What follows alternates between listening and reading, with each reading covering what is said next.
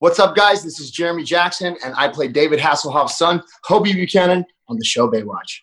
Hi, I'm Nicole Eggert, and I played Summer Quinn on Baywatch and currently producing on the Baywatch documentary. Hey, guys, I'm Matt Felker, and I was not on Baywatch ever, but I directed and am directing the Baywatch documentary and producing it.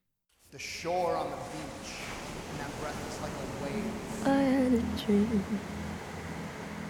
I got everything I wanted. Not what you think. Did we miss Baywatch? Just seeing the show on TV and going, I'm gonna be that girl on the beach. They had to wear next to nothing. Speedo? Really? Can't I just wear the red trunks? Kelly Slater's become the envy of guys the world over. I looked at the guy who wrote them. Did you write this? They were the worst storylines, but they were the most fun to film. In the 90s, you could be fired for being gay. Very much part of the LA zeitgeist at the time. Multi-ethnic, multi-economic, that little strip of land right at the beach. Boom. He was already Knight Rider, Berlin Wall comes down, big. He's almost like this unspoken superhero. It was one of those shows that had an incredible impact worldwide. Baywatch was what Instagram is today, a visual feed of beautiful people. I was so flattered by that, and I reposted the heck out of it. She is such an amazing, grounded human being that is complete opposite of how she was portrayed on that show. They really hit the lottery with Pamela. Back then, we all wanted to be Pam. I think that in some ways women are superior to men. I want to keep those superpowers. The women had as many rescues as the men. I don't think wearing a bathing suit makes you feel uncertain about your authority. Alexander Paul, David Chokichi, Nicole Eggert. They came to visit me in jail. And it was very difficult for him. He's one of my closest friends on the show. So it was a secret that we kept. I never thought the President of the United States would ever utter the two syllables, Baywatch. Baywatch is iconic. Timeless. Really, Baywatch is a phenomenon. Iconic. For me, Baywatch is family. Baywatch is irreplaceable. Baywatch really delivered the American dream right into the living rooms and the laps of the rest of the world.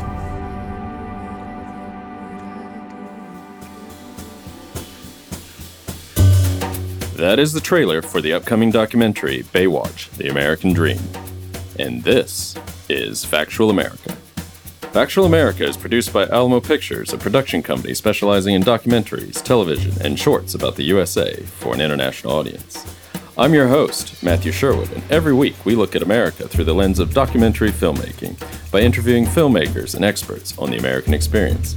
Subscribe to our mailing list or follow us on Facebook, Instagram, and Twitter at Alamo Pictures to be the first to hear about new productions, to find out where you can see our films, and to connect with our team.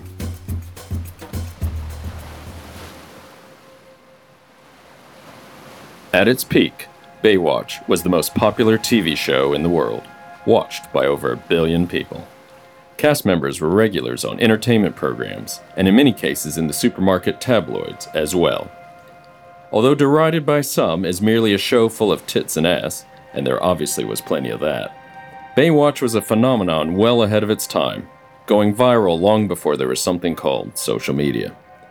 As an acclaimed observer of pop culture and social media trends, director and producer Matt Felker is making a film that takes a serious look at Baywatch, a show that still resonates with a global audience even 20 years later. His partner in crime is producer Nicole Eggert, a former cast member on the show. Factual America caught up recently with Matt, Nicole, and former cast member Jeremy Jackson. Besides sharing their experiences and memories of Baywatch, they explained how the pandemic is affecting their day-to-day lives and their ability to complete production on the documentary. In the process, we found out that Matt, Nicole, and Jeremy are just like the rest of us, making the best of a challenging situation and falling back on family. In this case, their Baywatch family. Matt Felker, Nicole Eggert, and Jeremy Jackson, welcome to Factual America. Hi. Thank you. Thanks for having us. Hey, Matt, maybe, times like these with the coronavirus and everything, just want to ask, how are you doing? And we'll get to Nicole and Jeremy here quickly, but how are things there in California? We're okay. I mean, it's we're a little more locked down than other places in the country, and I think people are taking it a little more seriously than other places. for me personally, my life hasn't changed dramatically because I work out of my house anyways, and I really don't leave my house anyways. So there's really not a huge change. We've always got groceries delivered and stuff like that prior to this, so I don't really think we've changed all that much. The only thing we really had an issue with is trying to figure out how to complete the movie, because we were pretty much about 70% done when we got locked down, and we actually had Jeremy got in insane shape because I kind of was recreating the intro scenes of Baywatch sort of as this. We wanted to use a lot of original footage rather than all this sort of archive stuff. So I was, doing a modern day version of all the actors sort of in their own element, but not in necessarily Baywatch. But ironically, a lot of the actors pretty much live that Baywatch lifestyle regardless of, it being a part on a show.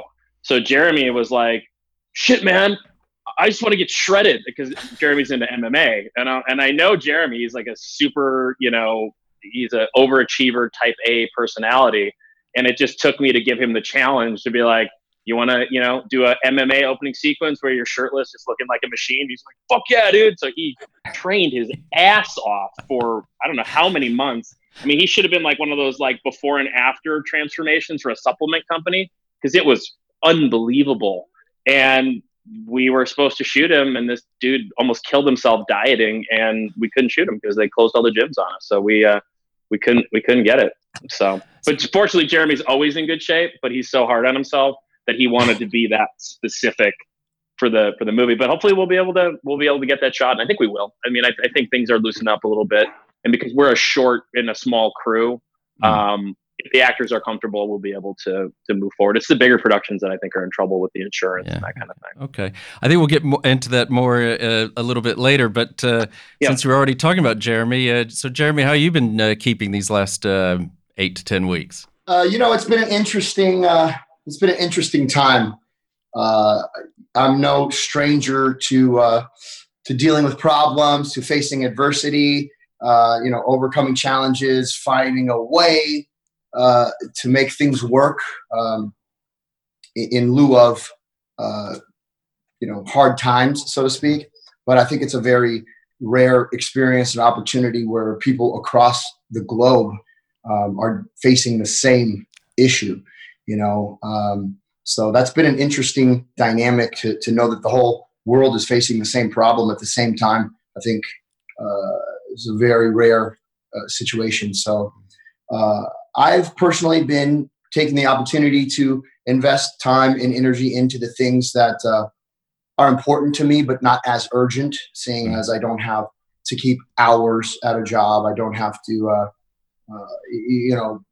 check boxes, so to speak, with the dutiful type of work, and get more into the things that are important. Just kind of manifesting, daydreaming, creating, new opportunities, stuff that I now have time for. So, I went through all my closets and just gave a bunch of stuff away to charity and thinned out my life a bit, so to speak, and spending more time with people I didn't have as much time to share with.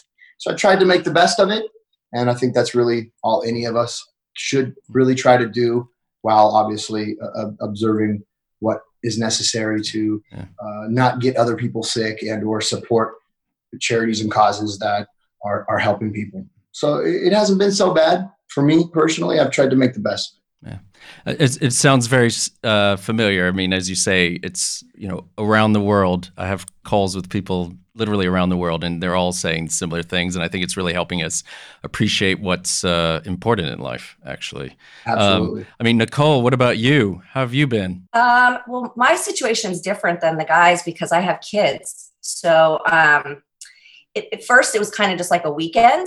It was like this long weekend, and it was fine and it was fun and we adapted. But then when it came to dealing with school, suddenly I'm having to homeschool and, keep her entertained 24/7 and my day-to-day. Sorry. Are you okay there, Jer? Yeah. Jeremy's down. Man down. No, but suddenly I was having to homeschool and keep her entertained, and my day-to-day in the week changed drastically because now I'm at home all the time. And now we're sort of facing this issue of, like Matt said, we're on a tighter lockdown than most anywhere else. So they're talking about not returning back to school anymore and doing this distance learning from now on, starting in the fall. And, I kind of have a big decision on my hands if I want to stay in Los Angeles and, deal with my child not having social interaction with other children, or do I move to a nearby county where everything is open and she can live a normal life? So I'm kind of facing a big choice right now. It's kind of a big deal. I mean, no, indeed. I mean, how have you found, because I'm in a similar boat, how have you found being a school teacher? At first, I thought I was going to rip all of my hair out because it was Google Classroom, and it is not user friendly whatsoever. It was so confusing, and we have all Mac in the house, so it wasn't compatible completely, and it would say assignments weren't done. So at first, it was this really hair pulling process, but then we got used to it and accustomed to it. But I feel like she's not getting enough education, and I'm not qualified. If I'm going to be completely transparent, I'm not the one. I never, that was never in my plan. So I don't love it. I don't. There's nothing wrong with saying that. I'm in a very similar boat. I have a new appreciation for teachers. I have to say. Me too. Hey, so you're all here because we're going to talk about this film that you're going to be releasing, hopefully sometime in the near future, soon. Yeah. Matt, Baywatch. We don't even need to give it an introduction, but maybe you can get a little bit of a background on the documentary. Why now? Or I guess it was 2019 when you decided to do you want to get into how we sort of just came upon the idea and executed it, or do you want to know why I wanted to do it, or what do you exactly? Because there's a lot of layers to it, so I can give you a lot of and I think more about whose decision was it to why a Baywatch documentary and why the timing? Okay. Yeah. Easy question. So I had come off of producing a different documentary about social media, and I was on camera for a relatively successful Netflix documentary on social media as well. So I've been working with documentary filmmakers for probably the past 4 or 5 years. And for me, even the sort of content that I consume, it's not really scripted anymore. I'm always drawn to either documentaries or docuseries because they're so well produced now, and they're actually very entertaining. It's not just after school specials for the most part, it's just a boring informational video. It's actually entertainment. And I feel I learned something at the same time. For me personally, I always grew up being so saturated and almost obsessed with media and what Hollywood was, throwing at us. And I grew up in middle America. I grew up in Wisconsin in the cold, landlocked. We grew up on lakes, but we certainly weren't by the ocean. My family, traveled a little bit. Obviously we went to the ocean, but a taste of California, a taste of Baywatch, just that look, that image, sort of just a lifestyle that Baywatch was selling, not just the United States, but the world. That was always really interesting to me. Flash forward, 15 years later, I met Nicole, probably early 2000s, just out, and then, kind of knew her, but didn't know her well. And then sort of kept in contact with her on social media. And a guy at the time who I helped do his distribution deal and was a financer in a different movie, he had seen Nicole and I interact on an Instagram post, ironically. And, he's about 45, grew up with Charles in Charge and Baywatch and was the ultimate Nicole Eggert fan. So he's like, dude, how do you know Nicole Eggert?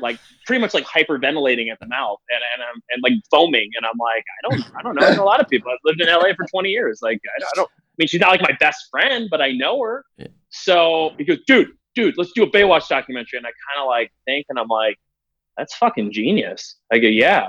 So just the timing, what I was personally into, and then having access to Nicole are really what happened. Now the financier at the end of the day dropped out, and it ended up being me and one of the other producers on it putting the money up, because as we developed this story and developed the cast and characters, I just knew it was a slam dunk because the brand was so strong. So, we took the risk and put the money in ourselves. But Brian, who's the third party financier, he's pretty much the one that got us all up off our asses to actually make it happen. regardless of him being a part of the project. I mean, I'm still friends with him, so he's not upset about it. But he was pretty much the catalyst of that. And he's like, "Oh, dude, so you thought the idea was so good that you're just gonna fucking kick me out now?" And I go, "Sorta, yep. sorta." And I go, "It's just about the relationships, it's like who you know type thing." And Nicole, giving her as much credit as I possibly can because she deserves it. She was pretty much the quarterback in the beginning, because without her access to David, to Jeremy, and a handful of the core cast members, it's not a safe investment at all. So our first call was to Hasselhoff. She reached out to David, and David was in. And once we had David, we're like, okay, Pam is great too. Pam is very important, but we can make a movie knowing we have David, attached. And then as time went on, David came on as a producer as well. So 6 months into the production, David came on as an executive producer as well. So that's sort of how it started. And Nicole started reaching out to all of the cast members she still, had contact with, which was a pretty strong number of people, core cast that, people remember. And that's, sort of how we got the ball rolling. It's kind of a snowball effect. A lot of people say no to you at first, and then but so-and-so's doing it. And then, so-and-so has a great experience. And then they call one of their friends that we don't have access to. They're like, you got to do this. This movie's going to be great. And it just kind of, you just hope the steam just keeps going and just builds and builds. So Nicole, so when Matt approached you, why'd you say yes? Well, I had previously pitched a show with Baywatch cast members. I knew that there was something to be done there. And I took it to every major network, and I had about 5 or 6 of the main core girls from the cast, the women from the cast. And we took it around everywhere from E to CMT, everywhere. But it was kind of as formulated in a reality version. And it just wasn't hitting the mark. It just wasn't clicking, and it wasn't working. Every network wanted us to be like in a house on the beach, or like to go down south and live in the beach. It was just all this. It just didn't work. And I knew there was something to be done, and I just couldn't put my finger on it. So when Matt said a documentary, a light went off, because watching documentaries is what I do when I'm not doing anything else. And I'm a big fan. So it made perfect sense. It was kismet with their idea and me wanting to do something. So I'd been in contact, over the years with a lot of people, because, and they knew to trust me because I took them to every major network. So they knew I was serious. So it all just really worked out. It was timing. And Jeremy, it was really good timing. Yeah. I said it was very good timing. It's like you said, it's a golden age for documentaries. Really, it's an amazing time. Jeremy, when were you approached about being on this film? And I guess there was a time probably when you must have had your doubts about whether anyone would approach you. Something always seems to come up with the Baywatch cast or vibe, whether it's a reality show like Nicole was talking about, or a movie or a reunion. Someone's always talking about it. I don't think more than 6 months ever goes by without some kind of pitch or idea happening, cast and crew signing. So, Baywatch can't die, sometimes it feels, unfortunately, but, regardless, Nicole and I have been close friends for a long time. We became closer friends after the Baywatch Hawaii wedding kind of TV film that we shot. I think it was 2001, around there. And I know Nicole, and Nicole always has been a trailblazer, cut from a little bit different of a cloth, set aside from the blonde, big boob types, if you will, quote unquote, so to say. She was cool. She had, I respected her mindset and her mentality, and we saw eye to eye for a long time. After Baywatch, I went on to work with, brands like Ed Hardy, Von Dutch, Christian Audigier, producing fashion shows, being of lifestyle and brand development.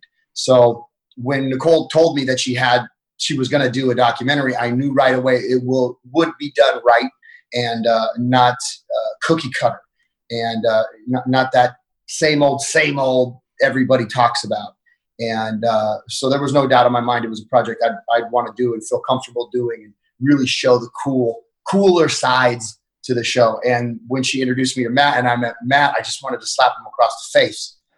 immediately. You're not the only one.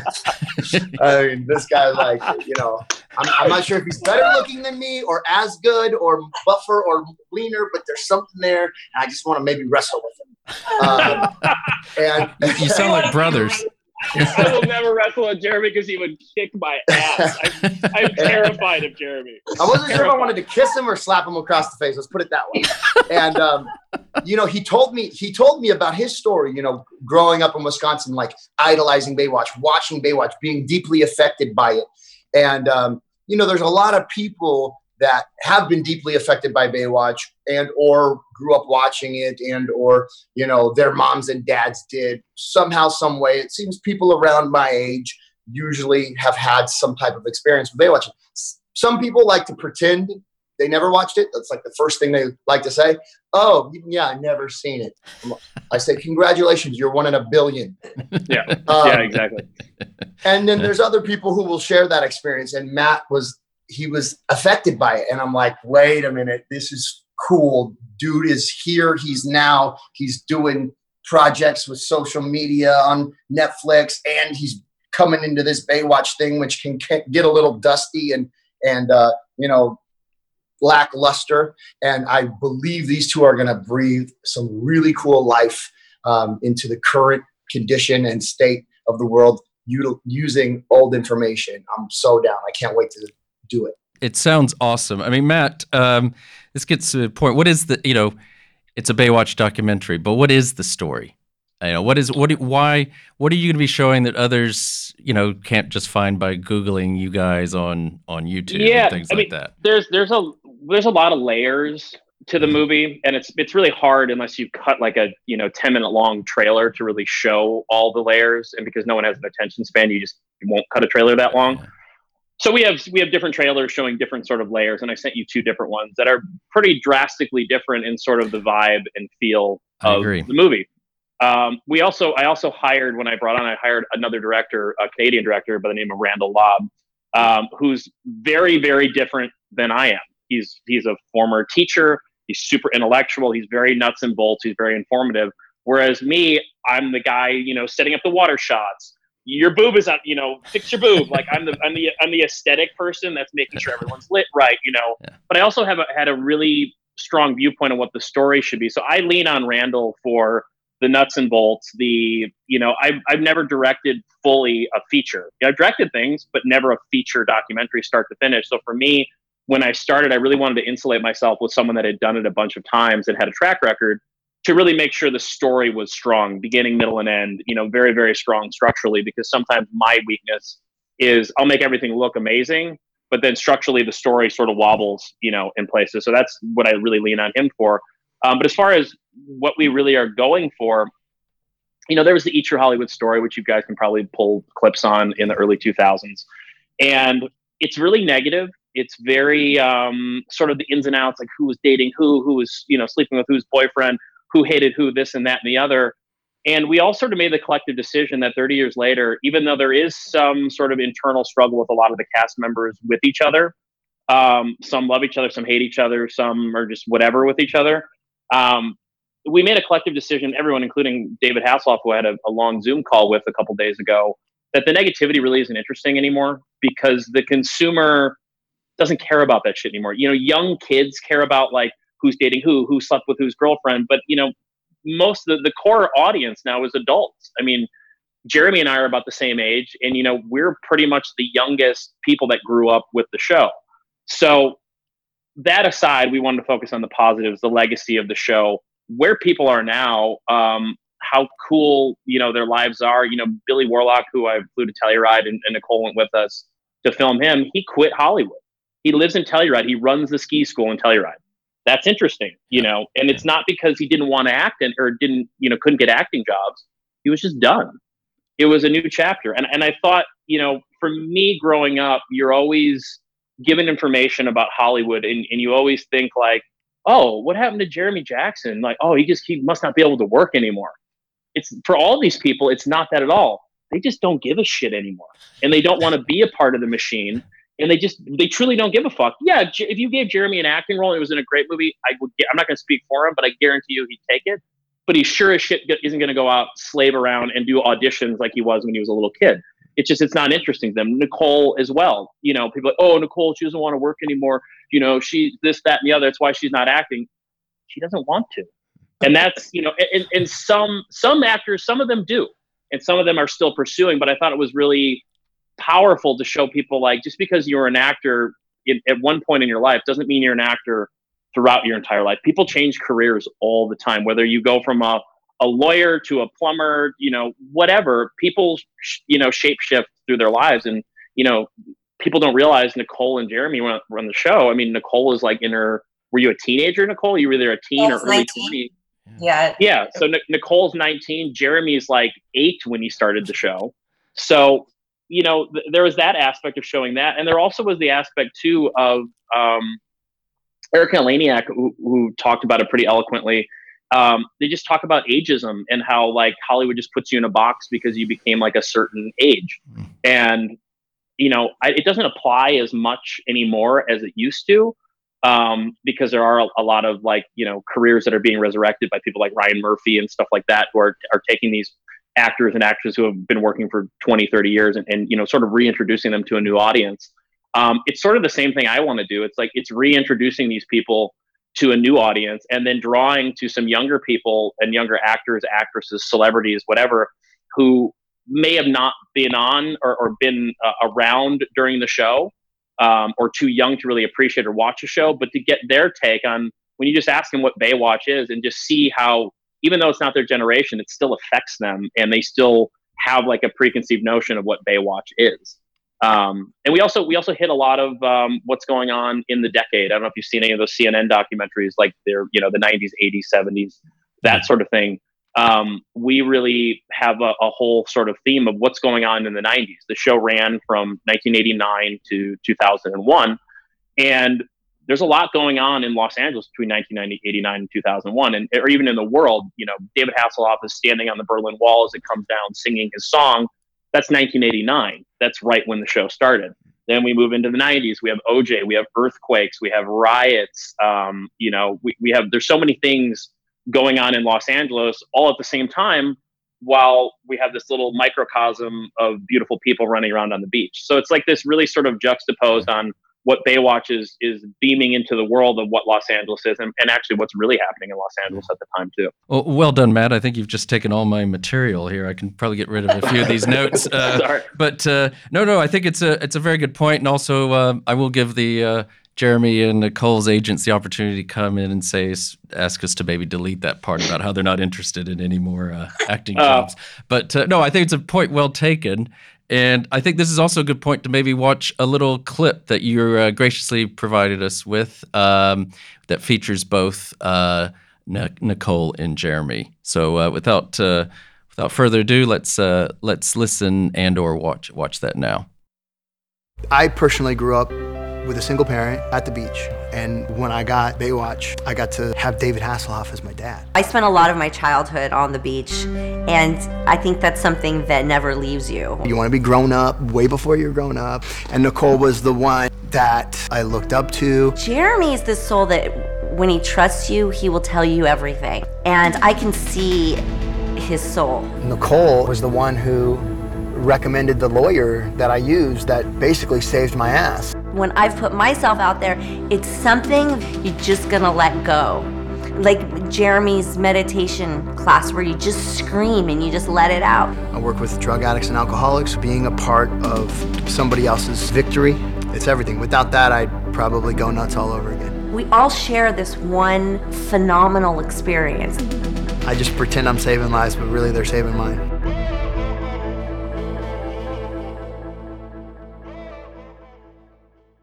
Nicole and Jeremy were talking about, Matt was talking about how a different approach to Baywatch, certainly than what's been taken previously from a factual or documentary standpoint. But you both must have some stories that you could tell. What are some, maybe each one of you, is there a story that I don't want to spoil things for people, but maybe something that we're gonna find out that we did not know beforehand when we when this documentary comes out. Nicole, do you have anything you'd like to say on that point? I mean, I think more than like a specific story, because I don't want to give anything away. I think that people kind of giggle at first when you say it's kind of an intellectual look at Baywatch, because I think when you say Baywatch documentary, people think fluff and TNA and like, Flash. Yeah. And like one of the reasons I wanted to do this with Matt, I wouldn't have done this with just anybody, is because, I really like his sense of humor and his style, his aesthetic and everything. So I knew that he was somebody I would see eye to eye with on all of that. And so it's just really, people are really going to be surprised at the arc of the characters. People were huge stars while they were on the show, and then they had ups and downs in life, and everybody is just a success story, at this point in their life. So I think it's just really going to surprise people on how much depth there is to everybody, instead of just being, a beautiful face and body, and really the approach we have on it. And like Matt said, what was going on in the world, earthquakes and riots, and, Baywatch was the escape. And that's why it was the number one show in the world. And I think now with this quarantine, it can once again be everybody's escape for, what's going on in the real world. So I think it's really kind of come full circle. And for the project, this quarantine, I think, is kind of a blessing in a weird way for the project. Because it will give everybody that same sense that they got in the 90s when they, wanted to escape all of reality and watch this fantasy show. So they'll get to relive that, and it's a warm, happy, feel good documentary. So I think it's not going to be what people are expecting. It sounds awesome. Jeremy, do you agree with that? Oh, absolutely. It's a fun time because we walked in our shoes. Nicole was there. We get to tell the story, like she said, intellectual story, the story that most, news articles, the most interviews don't want to talk about, right? It's Baywatch was very much in a box of just beauty and or the same old questions all the time. It's just manufactured. It's they got a preconceived interview that they want to land, and they're not going to let us tell anything but that. So being on the other end of the story, knowing, the authenticity that took place, the hurts, the good relationships, the special moments, and or, being put in that box, and what is that like, and how did that affect us, will be really cool. Okay. I have, a pretty interesting story specifically that Matt, are we going to talk about that film festival in the documentary? I think we might not talk about the film festival. We should talk about it now. It's great. Yeah. So here's a funny story that, honestly, being on Baywatch, these types of things actually happen all the time. And it just so happened to happen to our whole cast and crew during the filming of the documentary. So, when you're on the number one TV show in the world, and whether it's hot and it's in the middle of its, heyday, or post heyday, you seem to get these type of weirdos and weird things that just feel like only happen to you. So I get hit up on Instagram from a page that has a bunch of other celebrities and a bunch of great digital assets, and they're doing a film festival, and it's in Miami at a prestigious hotel, and the flights are paid for, the accommodations are paid for, and it's just a real easy gig, and there'll be all these perks and fun stuff going on, and bring a friend to fly first class, yada yada. We have this person and that person, and it looks like it all checks out. You go to their page, you go to their website, they got people from other series and movies, and they're giving an award away to this big director, and sure, I guess we still do got it. I guess people still do want to hear from us, and people are buying tickets, and the whole thing is blowing up, and it looks great. And I'm putting this guy that's, contacted me in touch with somebody else from the show, and somebody else from the show is getting in touch with somebody else. And before you know it, we got everybody pumped up, excited to go spend time together in Miami. And, we can't wait to kick it and have a good time. And this will be great for the documentary. Why don't we bring the documentary in? And couple days before the event, nobody has flights yet, and we're all calling each other, emailing each other. Hey, do you have flights? Did you talk to that guy? I don't know. Something seems weird, right? Did you get a contract? Yeah, I got a contract. No, I didn't get a contract. Okay, so I even called the hotel. Do you have this event booked at the hotel? Yes, we sure do. Oh, okay. I guess it is going on. There's a miscommunication, so to speak, supposedly with the travel agency. It's out of the country, and they changed travel agencies, and now it's a big, mess, but we're going to clean it up. And I'm on my way to the airport, the only person out of the cast with a ticket. And I call the guy. I'm like, look, man, hustler to hustler, game recognized game. Look, if you just are screwing everybody over, but mum's the word. I'm not going to blow your cover, but don't send me to the airport and have me come out of pocket in an Uber and waste a bunch of my time. The jig is up. If no big deal. Just don't take from me. I understand you wanted to make some money off a bunch of fans that are willing to pay for tickets, and you pulled off some big hoax, but don't take money out of my pocket that's not even going in your pocket. That makes no sense. Should I go to the airport, or should I just turn? Why don't you just turn around and go home, and we'll work this out later. I'm like, wow, this guy just conned our whole cast into getting all pumped up to go to Miami. The Baywatch Fire Fest. The Fire Exactly. Fest. We had a Baywatch Fire Fest. Yeah. I did not get suckered into this. I did not. When Jeremy contacted me about this festival, Nicole hated that guy. She's like, fuck that guy. See, women have a radar for these things. Well, and I grew up on the streets. On everything. I was 5 years old. I've been dealing with these kind of jokers. Yeah. When I showed up on set and he was there, I was like, get him out of here. Who is that? Who's that guy? He infiltrated our whole production. Yeah, he tried to just make himself at home on the production. I was like, no, nobody knows him. And it all smelled fishy to me from the beginning. And thank God, I was like, nah, there's crazy crooks out there. And there's Jeremy with his pants around his ankles, bending over. All right.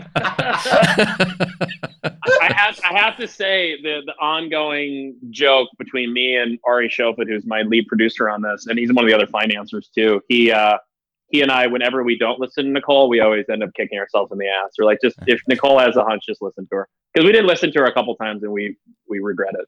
So Nicole is like the den mother of the production, and you listen to anything she says. I think you need a little bracelet that just says WWND on it. Probably. What would Nicole do? Yeah. Yep. Hey, I think actually this might be a good time to take a break for our listeners. So let's do that, and then we'll be right back with the Baywatch documentary. You're listening to Factual America. Subscribe to our mailing list or follow us on Facebook, Instagram, or Twitter at Alamo Pictures to keep up to date with new releases or upcoming shows. Check out the show notes to learn more about the program, our guests, and the team behind the production. Now back to Factual America. Baywatch is one of the most popular television shows worldwide. It is seen in more than 100 countries with more than 1 billion viewers. Baywatch, the #1 show in the world. The 90s was a time of globalization, and for the first time, entertainment was also seen across the world at the same time. Getting off the plane, and there was thousands of people waiting at the airport for me. There were villages that would fire up a generator just to watch the show. To actually make it onto the show that's being seen by 1 billion people, I was stepping onto this thing that was just like a rocket ship. The gravity of how popular it was. Baywatch is the California dream, I can't believe I'm here. Those guys, those three guys, they knew. It was a weird thing because I just felt like this kid from a small town, and there were times where I felt like I was with Marilyn Monroe or something because people would treat her that way. It was crazy. We feel in our hearts a compassion for her because she gets beat up in the magazines, but we know the real person. Pamela just exploded. She really epitomized where it ended up. She was perfect. Add a little more sex appeal to the show. A little bit of that doesn't hurt, right? I've never felt repressed. I've never felt like I don't have a voice. I don't believe that I could be exploited unless I make the choice to be exploited. We had all ethnicities. We had females who were as capable, if not more, than the men. That's way ahead of the time. I think they were made more eye candy sometimes than the women were. No one is supposed to look better than me. He has the biggest energy. I mean, David can light up a room. He's got a kind of a Cary Grant thing about him, that this is appealing and you go with him. He had a lot to do with why that show sustained itself for as long as it did. I wanted to be famous because I wanted to start an orphanage. I created Logan Fowler from me. I wanted to show that gay people can play straight characters. I remember when Kelly came into the show, and that was just really interesting because he was so revered. And action. You get that call sheet and it's like 4 a.m. You're like, yeah, that's real. You're supposed to be walking sexy on the sand, but the sand is so freaking hot that you can't move. Let's have Chokichi jump from the wave runner and take out the bad guy going full speed. It was just like the best.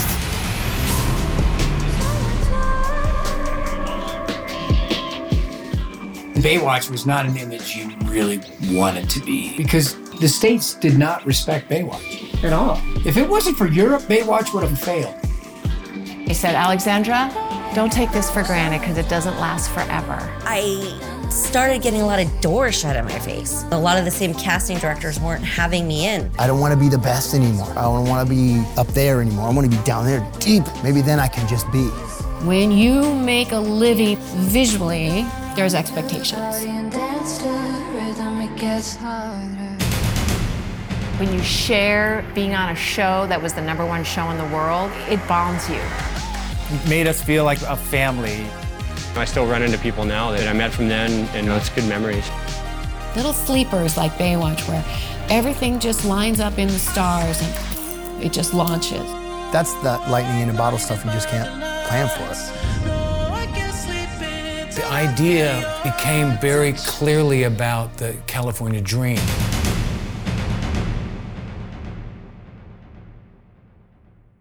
Welcome back to Factual America.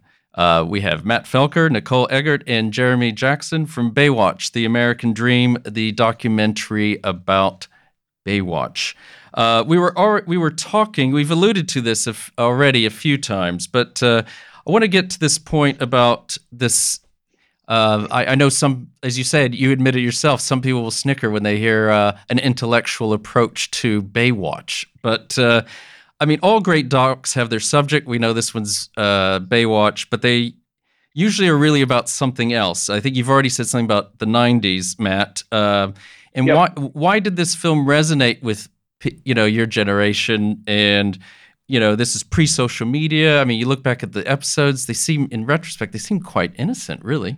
Yeah, it was, for me, Baywatch was like, it was part of this brand of the 90s, and it's sort of like, it integrated with other brands.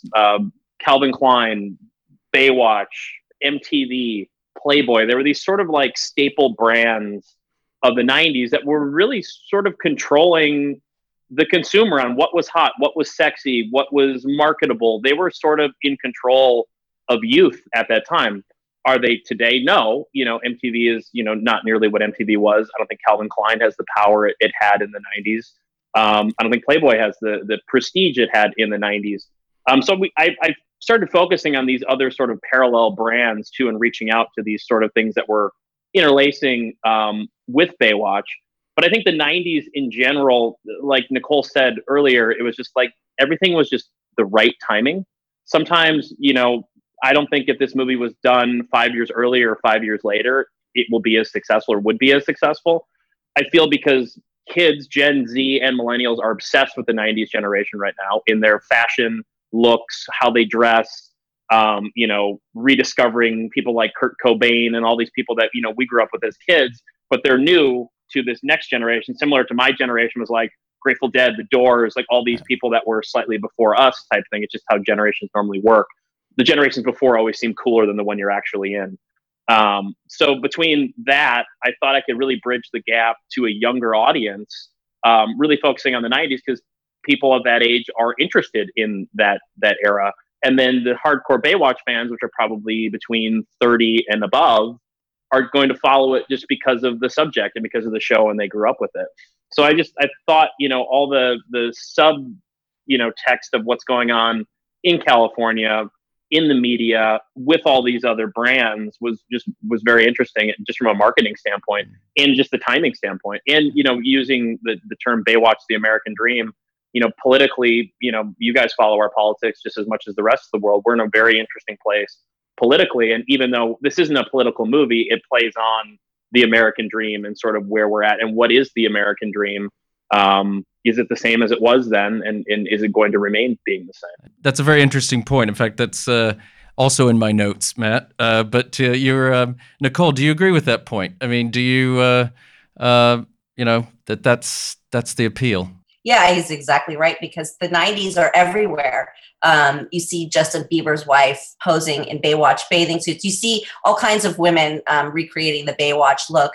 You hear Baywatch referenced in everything. I recently caught the show Big Brother, which I'm new to. I don't know where I've been.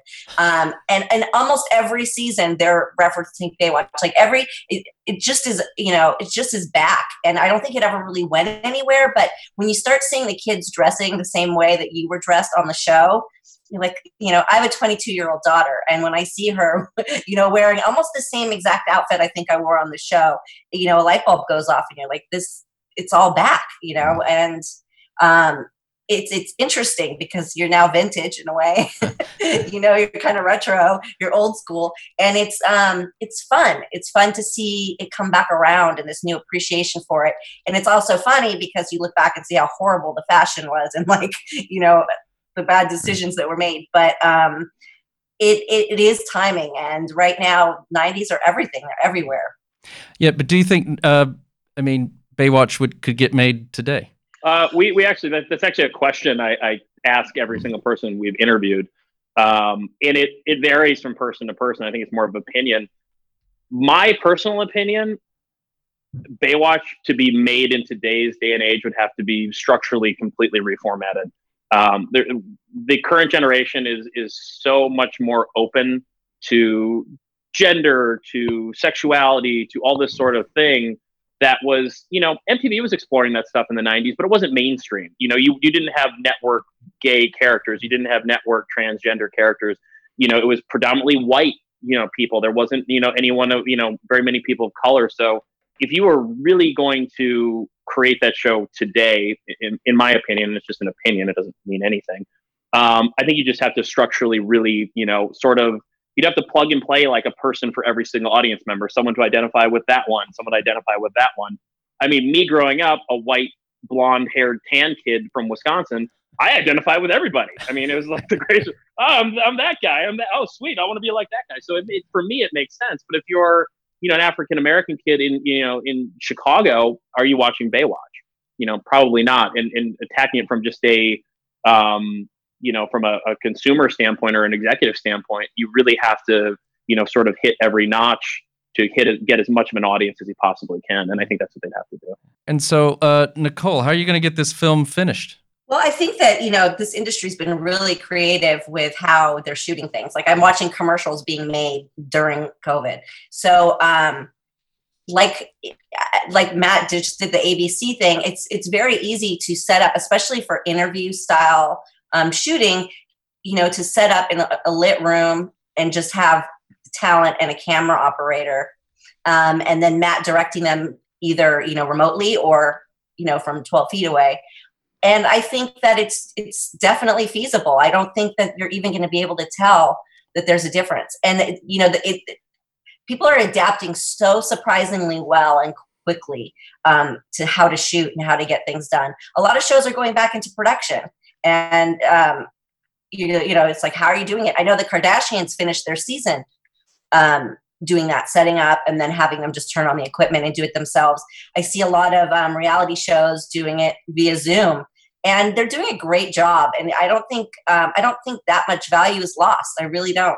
And it adds to what's going on. It adds to, again, what we're going through. And this is monumental. This isn't something we're all going to forget about. It's a big deal. So for it to be part of the documentary, I think it only kind of adds another layer to it. Yeah, just to chime in real quick. Yesterday, just to give Nicole's reference some meat to it, I did a thing for ABC News, and they they're shooting with like iPhones if you want to type thing, because they need the content. But I have access to the red cameras and lights and all that kind of stuff from the movie. So I had a 1-person crew shooting 2 cameras, a proper light kit, and we lit it that looked exactly like we did for Baywatch. So I feel by August we're sort of making a executive decision to really resume production as much as we possibly can. Now, can we whip people out like we were doing sometimes 5 people a day, just trying to get a big bulk of cast members? No, it's going to be a lot slower. It's going to be probably 1 person a day. It's not going to be as quick and sort of like, machine sort of in and out type thing, but we'll do it. I think we'll do it. And the thing that's nice too is because everyone is it's so hard to get anyone to commit to it, because people are like, well, what is this? What am I doing? And everyone's always concerned. If you're doing a documentary, you're technically showing up on camera talking to me, who you probably don't know, for free, just to promote yourself or whatever you're doing type thing. And it's hard to convince people. So it gives us a little bit of a lead time to bother people over and over and over again until they say yes, because I don't take no ever for an answer. So I will just bother you till you pretty much give me a restraining order to get the talent. And it works. I mean, it's you never. There are very few people like Jeremy or David that will just give you a yes out of the gate. The bigger the star, the more of the pushback you get. And it's just a challenge for me. It makes me want to, make sure they get on camera even more. So I actually sort of weirdly, it's like a toothache. I sort of enjoy it. When people say no to me, because I just want to, well, okay, but I got this and we'll do this and look at how great this looks. And this is what it will do for you. I'm constantly selling shit to people. So, but we'll resume production in August. I think we have David Hasselhoff set up for August right now, because I think by then we'll know enough about kind of what's going on with COVID, how to treat it, how to prevent it, how to stay away from it. I just think more knowledge will be given to us. And we're a small production, at most. I mean, I think our biggest production day, we were shooting in the water stuff and we were shooting interviews that day. We had like a 20-person crew, but we had 2 crews going. We had a water crew and an interview crew. So that was like the biggest day. But for the most part, we can do it 3 people and do it via Zoom. Like my interviewer in New York yesterday was on an iPad, just set up to the eye line of exactly where I would be or the interviewer would be, and you wouldn't be able to tell the difference. That's very interesting. I think when I brought this idea up to Matt and Ari, Matt, you thought I was crazy, right? A few weeks ago, I said, I think we can do this. I think we can set up. I just, for this, I don't mean to interrupt, but my biggest concern is I spent so much money on the look. I wanted makeup artists. I wanted everyone to look perfect. The little kid just ran by your house. Like little baby just running in the background. Just like, we spent so much money on the visuals because I thought it was important, because Baywatch was such a visual show, and you can't really shoot Baywatch like a traditional documentary because you want it to be beautiful. You want to, again, sell this brand.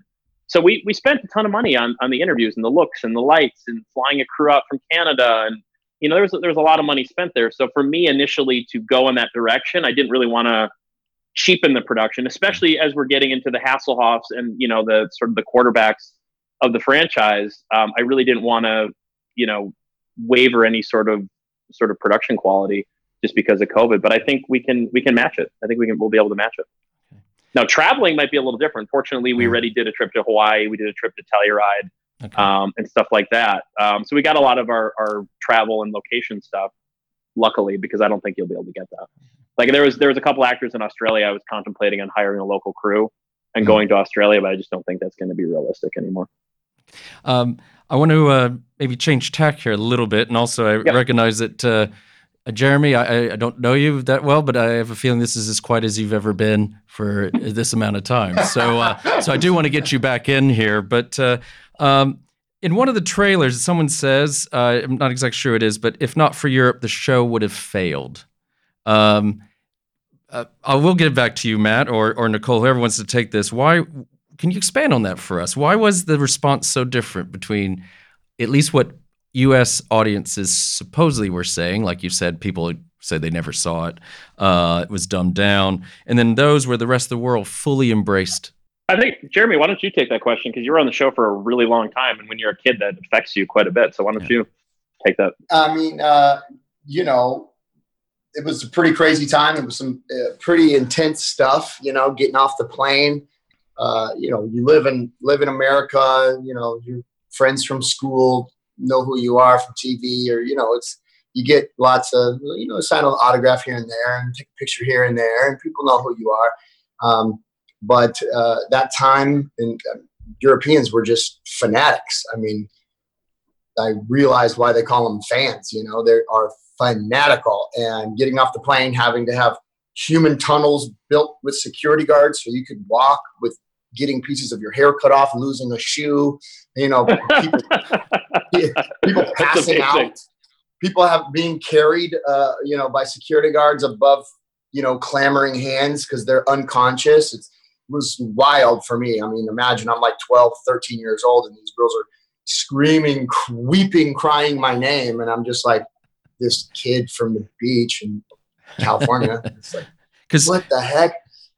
So it was cool for me because that was like growing up watching Michael Jackson, idolizing Michael Jackson, and then seeing that same type of response that happened for the king of pop happened for me was pretty neat thing to experience. But I also feel, it was the mystique, it was the beauty of the beach and the interaction of the perfect characters and, the drama and the adventure and that, that mystique of the California lifestyle being so perfect as, driving along the coast in Jeeps and, sitting down at the burger shack, with all the beauty around you and the sun shining on you while they're like, eating cold cuts. In shitty Wisconsin, freezing my ass off. Yeah, exactly. Eating cold cut hard meats on the train in the cement jungle, going to the city to do, your job or to be at your school with a uniform. I just feel like Europe was, they got barely any summer, and it was dreary and, all work and no play kind of thing, much more so than this facade. Really, that was California. I mean, most of the world was convinced back then that, America was the reigning champs and our dollar was top and we were the king of the heap. And I think that bubble has been popped. I think they realize, us Americans aren't as with it as we led to be for a long time. So that's what I think. I mean, I think it's an interesting point because I can tell you, I talk to people here and they'll say, yes, you're American, but and I've been living here for nearly 20 years now, but they'll say, you don't know what it's like to grow up wanting, just dying to go to high school in America. And I'm thinking, I don't ever want to go to high school again and in America. But that's what, and it was, or if they're an older generation, even, college was all Animal House. I mean, it's this kind of image they have. And at the same time, you talk about Hasselhoff being at the wall, Matt. I think you already mentioned that, and you mentioned it too. I think back in the States, some people would say, "Oh, that was cheesy," and we didn't even have that word back then. I don't think, but you talk to people here, and it resonates. I mean, they give him a lot of credit for that, and they don't see it. They don't. We're always talking about Europeans being cynical and Americans not or don't get irony, but there's nothing. No one here is looking at it that way. And it's a very interesting dichotomy, actually. Can I just add something? You know what? I also think that it was so popular in Europe, not only because, it was the American dream and it was delivered into their living room, but I think that Europeans also are much more comfortable with the body and they don't look at it like Americans. It's not as an uncomfortable situation.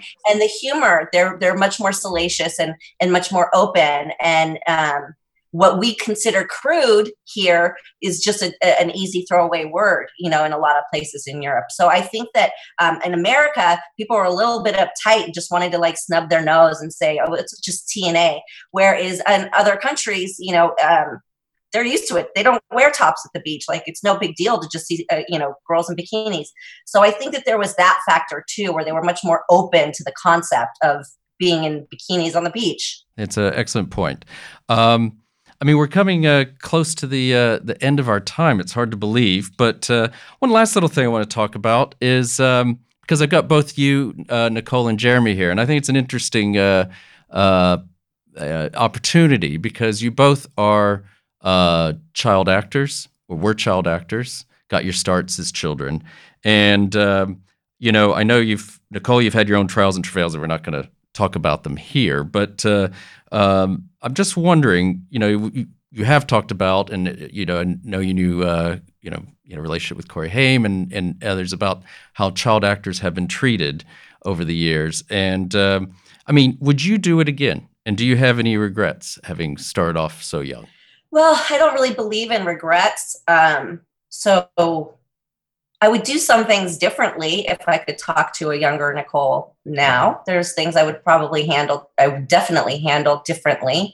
But no, I think this road has been pretty amazing. It's been a pretty amazing journey. And it's also allowed me to be a stay-at-home mom with both my kids and, you know, really kind of get to enjoy being a mom in, you know, in the second part of my life. And no, I love it. I mean, listen, I wasn't going to be a doctor, maybe a lawyer, but, you know, I have no idea where I would have gone. I've been acting since I was 5 years old. So it's sort of, I don't know any different, if that makes any sense. It's how I grew up. It's my first memories are on set. So would I want my children to do it? No, like, no, not at all. I wouldn't help them. If they wanted to do that when they're adults and that's what they chose, that's fine. But my oldest doesn't want anything to do with it in front of the camera. So that's great. And my youngest, you know, she's only 8. So we'll see where it takes it. But no, I wouldn't trade my life's journey for anything. And Jeremy, I mean, do you blame your stardom at all in Baywatch for any of the later problems you had later in life? Absolutely not. You know, I'm pretty sure I said this same statement when I was interviewed for the documentary, but, you know, I don't believe that I am the way I am because of Baywatch. I believe I was on Baywatch because of the way I am. It didn't create me. I was already that, you know. I was a creative kid who just wanted to perform, dance, act, sing. And I did it at any and every opportunity. You know, I wasn't great in school. I wasn't great in sports. I didn't really fit in with the kids. I wanted to do different things. So I think it's an easy out, you know, for a lot of people who may want to blame the entertainment industry for stuff. But I don't see it that way at all. There's obviously trade-offs.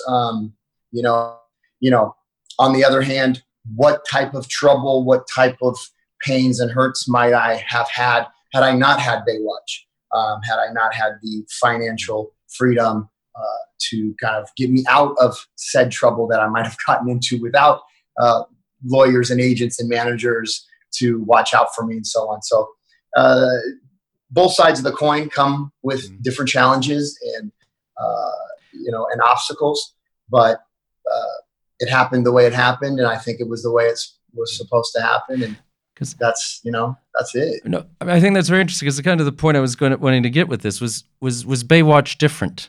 You know, maybe Nicola certainly has perspective on this, having been on other shows as well as, you know, it seems to me, and it comes out in the footage I've seen about it being this family, and certainly the way you've been treated by your cast, you know, former cast members, Jeremy, it strikes me that this is a very different situation we're talking here.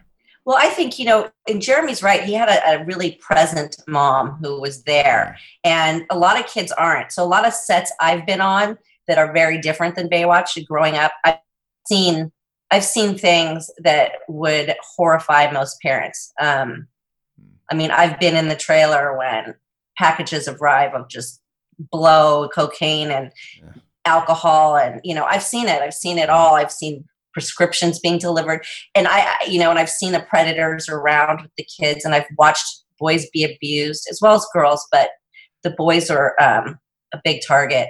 And it just, Baywatch wasn't like that. And I don't know if it's because it was more like young adults and young people and everybody close to the same age.